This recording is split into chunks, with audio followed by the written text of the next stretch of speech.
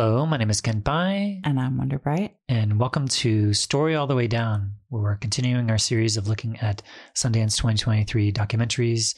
And today we have a selection from the World Documentary Competition called Is There Anybody Out There by Ella Glendinning. So this is a documentary about Ella Glendinning, who has a disability that is so rare that there's actually no statistics around it. She's got these like shortened femurs and body shape that's fairly unique. I've never seen anybody quite like that. And she's actually similarly never really met anybody that has a body like hers. And this is a bit of a journey for her to find other people who share the same disability as her. So it takes this journey. She thought it was going to be one journey, but it sort of bends many twists and turns that she wasn't quite expecting. Very early on, she ends up getting pregnant, and you have all these other dimensions of her continuing this journey of searching for other people who have this same condition as her. And throughout the way, we get this commentary from very loving parents that she's had, and she's interviewing them and getting insights, and also just generally commenting on somebody who is disabled. What's it mean to live in a non-disabled, ableist world, and reflecting on a lot of dimensions that she's run into, both from her own experience, but also talking to other people with disabilities and hearing their experiences as well, and trying to find this commonality and sense of mirroring and identity for herself. So yeah, I'd love to hear some of your initial reactions to Is There Anybody Out There? I loved this movie. I loved Ella Glendinning. I loved her friends. I loved her family. I loved the way she put it together. To me, the most intriguing thing about the film, the name and the premise, which is she's searching for someone with a body like hers. You know, we say representation matters. Well, what does it mean if you literally have no representation in the world? And so that's the quest she starts out on. But as an audience member, as someone who got to see this film, my experience is I have now seen someone like her. And it's going to stay with me when I meet other people who maybe don't appear like anything I've seen before. Ella will stay with me. Her question and her search will stay with me, and her ability to stay in that question with the amount of self-love that she has. Just, you know, I'm melancholy by nature, and I don't typically think of myself as someone who has those reserves to draw on. And so to just be with her for a bit, I just found it very encouraging. Yeah, some of the themes that I really appreciated that she was exploring. Well, first of all, she was exploring these themes through her own first-person narrative. And so as things would come up, she would comment on them and talk about different experiences of her own internalized ableism, you know, whether that's from natural birth or whatever it ends up being. She has these pressures from society to fit into a certain non-disabled mode of being. And so, you know, she draws upon these conversations with her friends and people that she meets along the way. There's these questions that come up along the way around the pressures to conform and to intervene in these different moral dilemmas that people face. And it's something that she reckons with throughout the course of the film that I felt was really quite interesting. And for her to really be advocating for this perspective that however people are is totally okay, and that they're actually valuable and bringing a unique perspective in the life, that we shouldn't always try to rush to fix something that may not need to be fixed. And that was a perspective that I really appreciated her advocating for again and again. Yeah, it's this idea that disabled is not broken. And, you know, it's something that comes up in association with a lot of the films about people who live at the margins, where the culture itself is responsible for some of the worst damage. The cultural preconceptions about difference and the need to say what is normal, or that things that don't fit into the standard or preferred version in being different are then not good enough. In being different are just bad. And Ella Glendinning in this film, but also just through the sheer force of her own character, is really confronting those ideas in a way that they become questionable just because she herself is so powerful.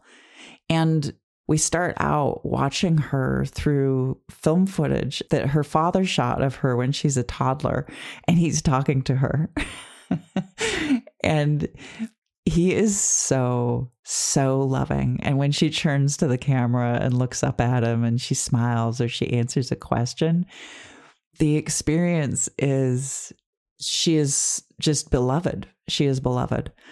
And I never stopped seeing her that way. Like, I saw her through her father's eyes for the whole course of the film. And anyone who has been really deeply loved in their life, especially as a child, will recognize that if they were able to feel it. Yeah, I really loved hearing from both of Ella's parents throughout the course of this film. I feel like that their perspective and their love and what they were saying to her was like, I don't know if you could say anything more supportive, more loving, and more accepting.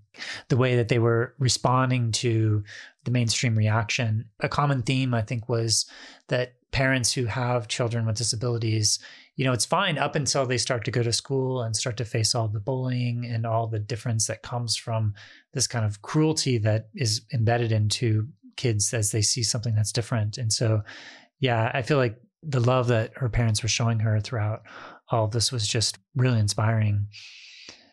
Well, it just makes you wonder, what would the world be like if everybody got loved like that? Like, that's where my mind goes, right? Like, that's something that this film is also asking. Like, what is the world like if that's the norm? Like, that should be the normative standard. That should be the standard by which we're judging things.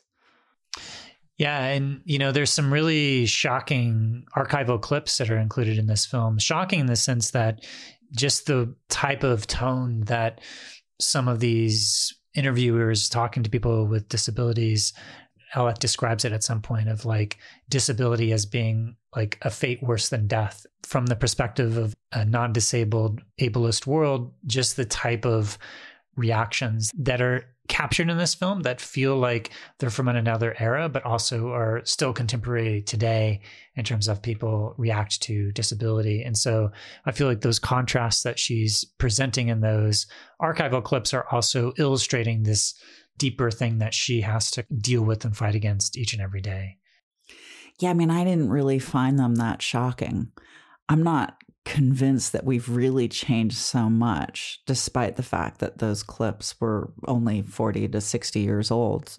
We haven't really come that far. We may, in some ways, have gotten better at like moderating the mediated response to disability. But, you know, some of my favorite people to follow on Twitter when I was still on there were disability activists, because they had a capacity to really cut through to the marrow of what was at stake and the assumptions that people were making about things. You know, I mean, it just, of course, it falls to the most marginalized amongst us to be able to see the truth of a culture.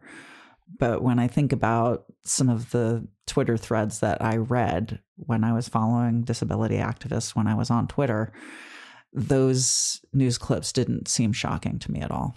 Mm. Yeah. So I guess, what are some of the things that you're going to be bearing witness to in this film? I just want to bear witness to Ella Glendinning's self-love and her shiny, constant, unrepentant drive to see that self-love reflected in the world around her. I will watch anything this filmmaker makes. She has a very interesting perspective on things.